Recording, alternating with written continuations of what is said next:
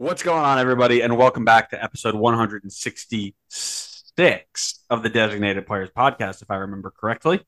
Pretty sure it's No, this 167. is this is 167, and I have typed out 165. So you're going to cut all that. And we're going to try it again.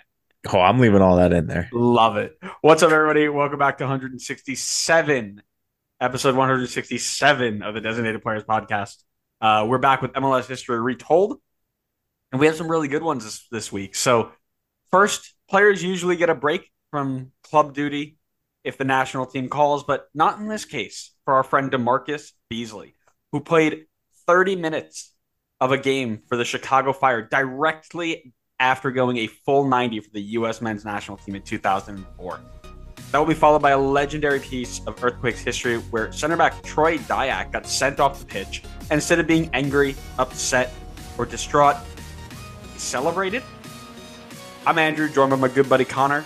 We'll dive into all of that and more on this week's episode of MLS History Retold.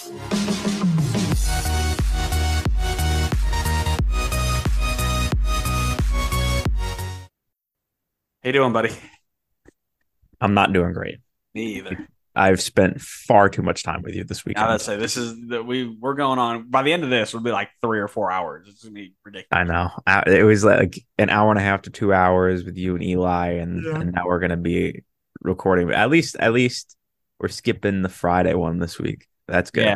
Yeah. Otherwise, it'd be like a ridiculous, like way too much time. Yeah, because somebody decides to go on a vacation. How dare you? Priorities. Hey, actually, you could classify it as a business trip because I'm going to see a Sounders game. Okay, fair. As long as you're doing some promotion for the pod, I'm cool with it because that's priorities right there. I will be picking up a new scarf as well. I love it. I love it. Definitely get some shots, get some pictures, and we'll get it tweeted out on MLS DP Pod away days. We'll get some. We'll Is that get a new some, thing? yeah. Well, I did that when I was at FCC. Unfortunately, nobody saw me.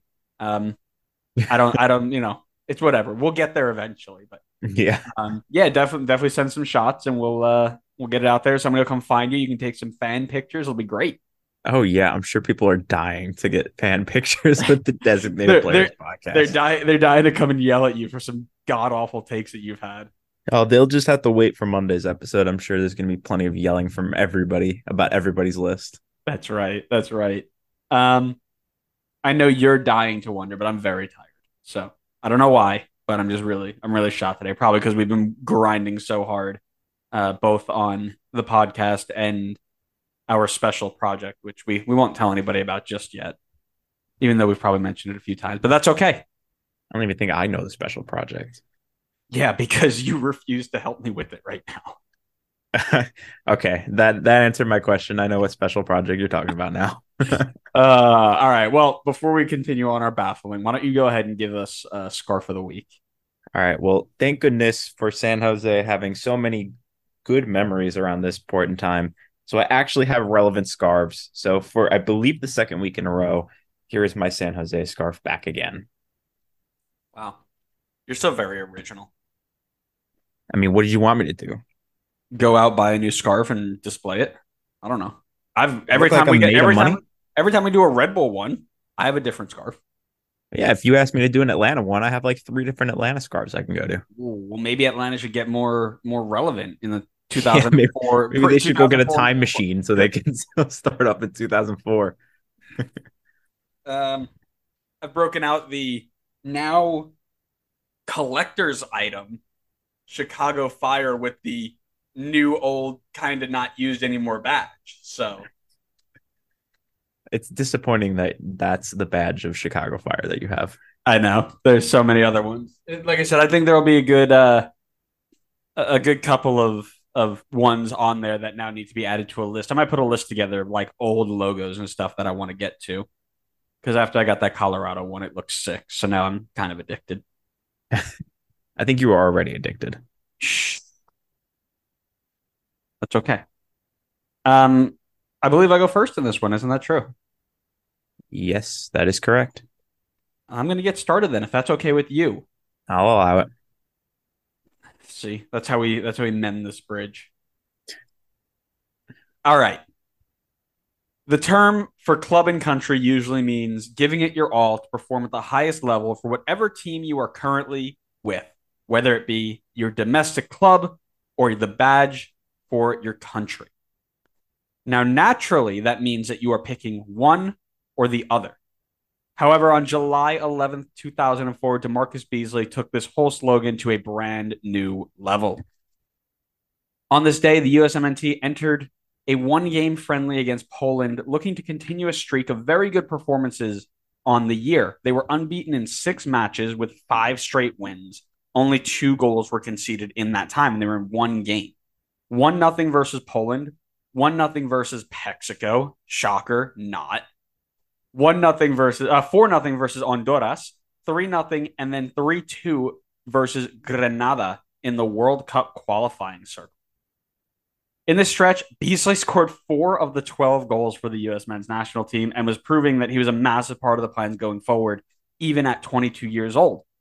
So, of course, he did not want to be left out of this friendly either. So when he was called up, he very much wanted to go. The only problem, Chicago Fire were scheduled to play the New England Revolution in the second game of a doubleheader that. So at 22 years old, Demarcus Beasley did the unthinkable. Both games were played at Soldier Field in Chicago, and there was a 30-minute break between matches. With this information, Beasley started testing the waters a little bit. He called up then Fire head coach Dave Sarachin and presented him with the craziest of ideas. In an interview, he said, "I told him that I wanted to play in both games." And he responded by saying that there was just no way I was going to play. And I just left it at that. A couple of weeks go by, and we get to game day. The U.S. would play Poland to a 1-1 draw in front of 40,000 fans skewed towards the Polish nationality in Soldier Field, with Carlos Bocanegra getting an 89th minute equalizer. Beasley, as we mentioned, went the full 90 for USMNT coach Bruce Arena. As soon as the match was ended, Beasley searched high and low inside Soldier Field to find Dave Sarachin and pleaded to be involved. I told him I feel fine, that I could even start if he wanted me to.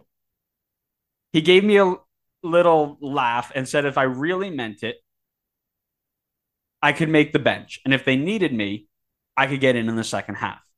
And that was all he needed to hear. Beasley ran over to the Fire dressing room in Soldier Field to greet his mates, and they responded exactly how you would expect. They asked me what the hell I was doing. I told them I felt fine. I wanted to give what I could to the team. Now, it wasn't mentioned at the time, but upon reflection, Beasley recognized that the driving force behind his rash decision was that this may have been the last time that he would play in front of the Fire's supporters. His deal with PSV was nearing completion, which meant that he was going to make a trip overseas very, very soon, and he wanted to play for his club. He mentioned this to Sarachin, and Beasley thinks it swayed his mind a little. So then in the 60th minute of this Fire game, Sarachin gave the signal. Beasley took off the warm-ups and stood poised and ready to enter the game for the Chicago Fire.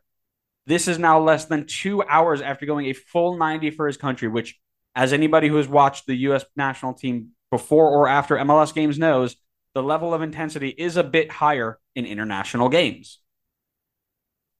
Fans erupted with joy as they were told leading up to the match that Beasley was not getting in at all that night, so don't hold your breath. Thinking that they had seen the last of him in a Fire kit, this sent them over the moon. With the game knotted at 1, Beasley gave what he could to the Fire that night. However, destiny determined that the points were to be split at the final whistle. The game ended 1-1, and that was how his cameo finished. In his interview, he said that moment, it didn't really matter about the results, but just to be able to play in 2 matches with 2 teams in one night, that was pretty special. When asked about his fitness after the match, he responded, "Exactly as you would expect. I was completely exhausted. I played 30 minutes and I couldn't run anymore. My legs were like jello." Beasley notes that his next to his U.S. Open Cup championships, doing the double duty for USMNT and Fire in the same night was one of his favorite moments of his career, although many people don't remember. He closed the interview with a statement of gratitude. Obviously, when you're with the national team, you don't play with your club team. So the fact that they felt I was important enough to play in both games was pretty special to me. He also noted that he's glad he did it when he was so young because if given the opportunity today, he would run the other way and laugh at you. And that was the story of Demarcus Beasley doing double duty. So I guess a full 90 and an extra 30. It's kind of just like full 90 plus full extra time. So he did mention that in this interview that I looked up, and I'll go find it just to be sure. It was Hot Time in Old Town. It was the Chicago Fire? I think it's the Barstool SB Nation. Remember how SB Nation used to have like yeah? So that was the SB Nation Chicago Fire one, and he went on to say Beasley played 120 minutes plenty of times in his careers, but it was always in extra time. Playing 90 minutes, then sitting on the bench for 60 more and playing again was a very different thing, is what he said. That's So fair. yeah, so because that's the thing too, right? When you're in it 90 minutes, all right, I'm going. Okay, I got a 5 minute break, we go again. 60 minutes of going hot to cold to back to going again, that's tough. Yeah, for sure. I mean, I'm sure his body was really feeling that at the end. Forget like just being tired, like cardio wise. I'm sure the body was just completely exhausted by the end of that. Yeah, and he would actually end up going on to play two more games for Chicago, a midweek and one on the weekend after that. Um, and then he left. So it wasn't his last chance, but nobody knew that at the time. So Gotcha. Okay. Good story. yeah, very I unique. wish, That's an MLS unique one. You don't see that anywhere else, especially early days. You're not going to see that now either. yeah, definitely not nowadays. I feel like everybody's very careful about how they handle everybody's game time. You know who was not? You can't mute before I do my transition. You know who wasn't very careful though? Was it Troy Dayak after getting his red card? It was Troy Dayak after getting his red card. Oh, I'll tell you about it. I'll tell you all about it. But this week I have a couple of sources for this one, so I do want to credit it there. So, I used an MLS quote sheet, which was a really cool thing that I found. So a bunch of quotes from that game. Looked at the transfer market page for that game as well, and then there was a clip of the red card from from Major League Soccer Archive on YouTube. So, if you want to see the clip, it's a short but sweet clip of the red card and the celebration. It's on YouTube. Go take a look. All right, but let's jump into the story. So, red cards are often a sign of disaster for a team. Having to play a man down is a massive disadvantage and could completely ruin a game for a team, or even put a team already in a hole further down said hole. So, when Troy Dayak received a red card in the 62nd minute of the San Jose Earthquakes game against the New England Revolution, while the team was already 2-0 down, things were looking bleak. Let's start at the beginning of the game. It's match day 17. The sixth place San Jose Earthquakes are taking on the dead last New England Revolution. A fairly star-studded affair in this one, with the likes of Pat Onstad and Landon Donovan taking on Taylor Twellman and Shalry Joseph. The Revs in this one would jump out to an early lead thanks to a 24th minute goal from Pat Noonan. The score would remain 1-0 for the Revs going into halftime, and early in the second half, Jose Cancela would double the advantage for the Revs in the 54th minute. The Revs were clearly in the driver's seat at this point. However, it was not long after this point when we would get to the incident that we are talking about here today. Before diving into the incident, I do want to make a quick comparison to our friends over in the NHL. There are many times when a team is struggling or someone on the there are many times when a team is struggling and someone on the team, in an attempt to get his teammates fired up, will start a fight with someone on the other team. The same could be said for soccer. However, there is a distinct difference between the two. Hockey's penalty for fighting lasts for 5 minutes, whereas soccer's is likely for the rest of the game. While Troy Dayak's red card was not for fighting, it certainly seemed to be an attempt to fire his team up, and also maybe an attempt on Shalry Joseph's life. In the 62nd minute, a ball was floated into the New England box, to which Shalry Joseph and a couple of San Jose players would jump to challenge for the ball. Afterwards, Joseph would fall to the floor in a heap, and the ref would immediately blow the whistle, stopping the game. He'd reach into his pocket and give a straight red to one of the players that challenged for the ball, that being Troy Dayak. On replay of the incident, it was clear Dayak gave an elbow straight to the side of Joseph's head, a clear straight red card. while leaving the field with no contest to the red, might I add. He took off his shirt, waving his hands in the air in an attempt to get the home crowd fired up and pushing their team to try and get something from this match. But boy, was that going to be difficult while already being down 2-0 and now being a man down. But if we learned anything about this San Jose team over the past few episodes, it's that they love a bit of drama. It seems though that the drama must have run out in the 2003 playoff run because as the 90th minute came by, the score remained the same. Good news for Quakes fans, though, is that at this point in MLS history, they finally added extra time, or at least that's what Transfer Market had. So the game was not quite over yet. And sure enough, in the 91st minute, who else but the legend himself, Landon Donovan, steps up to bring one back for San Jose. 2-1, game on, but really not a lot of time left at this point. Then, in beautiful San Jose fashion, Brian Ching finds the equalizer in the 94th minute to pull off the miracle 1-point comeback. There were a few quotes from San Jose players and staff after the game actually crediting the red card for being a motivating factor behind their comeback, with head coach Dominic Kinnear saying, sometimes it takes us getting mad or angry at something before we start to play well. And defender Jeff Agus being quoted as saying, what spurred us was that red card. However, in the same quotes, there was frustration for the Quakes' play in this game and thus far in the season. Dominic is further quoted saying, we shouldn't need that. We should play the way we did in the last 2 minutes the entire game. And Jeff further quoted saying, we played better with 10 men than with 11, and that's a problem. It's been a problem all season. It almost seems as though the inspiration they found behind the red card really opened their eyes to the issue that this team has not been playing well and should not be relying on incidents like this to start playing well. I won't spoil too much about the rest of the season, considering we will likely talk about it in a future episode. However, the wake-up call was not really received by San Jose, as they would finish 7th in the table, despite being the reigning champions and being more talented on paper than their finish implies. I will tell you, there is literally no other team where I expect something like this to happen than the San Jose Earthquakes. Between Goonies time back in 2011, 2012, 2013, between Wando in the stands, after a red card celebrating with fans, like everything about this screams San Jose, and I love it. This team is fun, surprisingly, because it's so much fun. If you look at recency bias, it's anything but fun.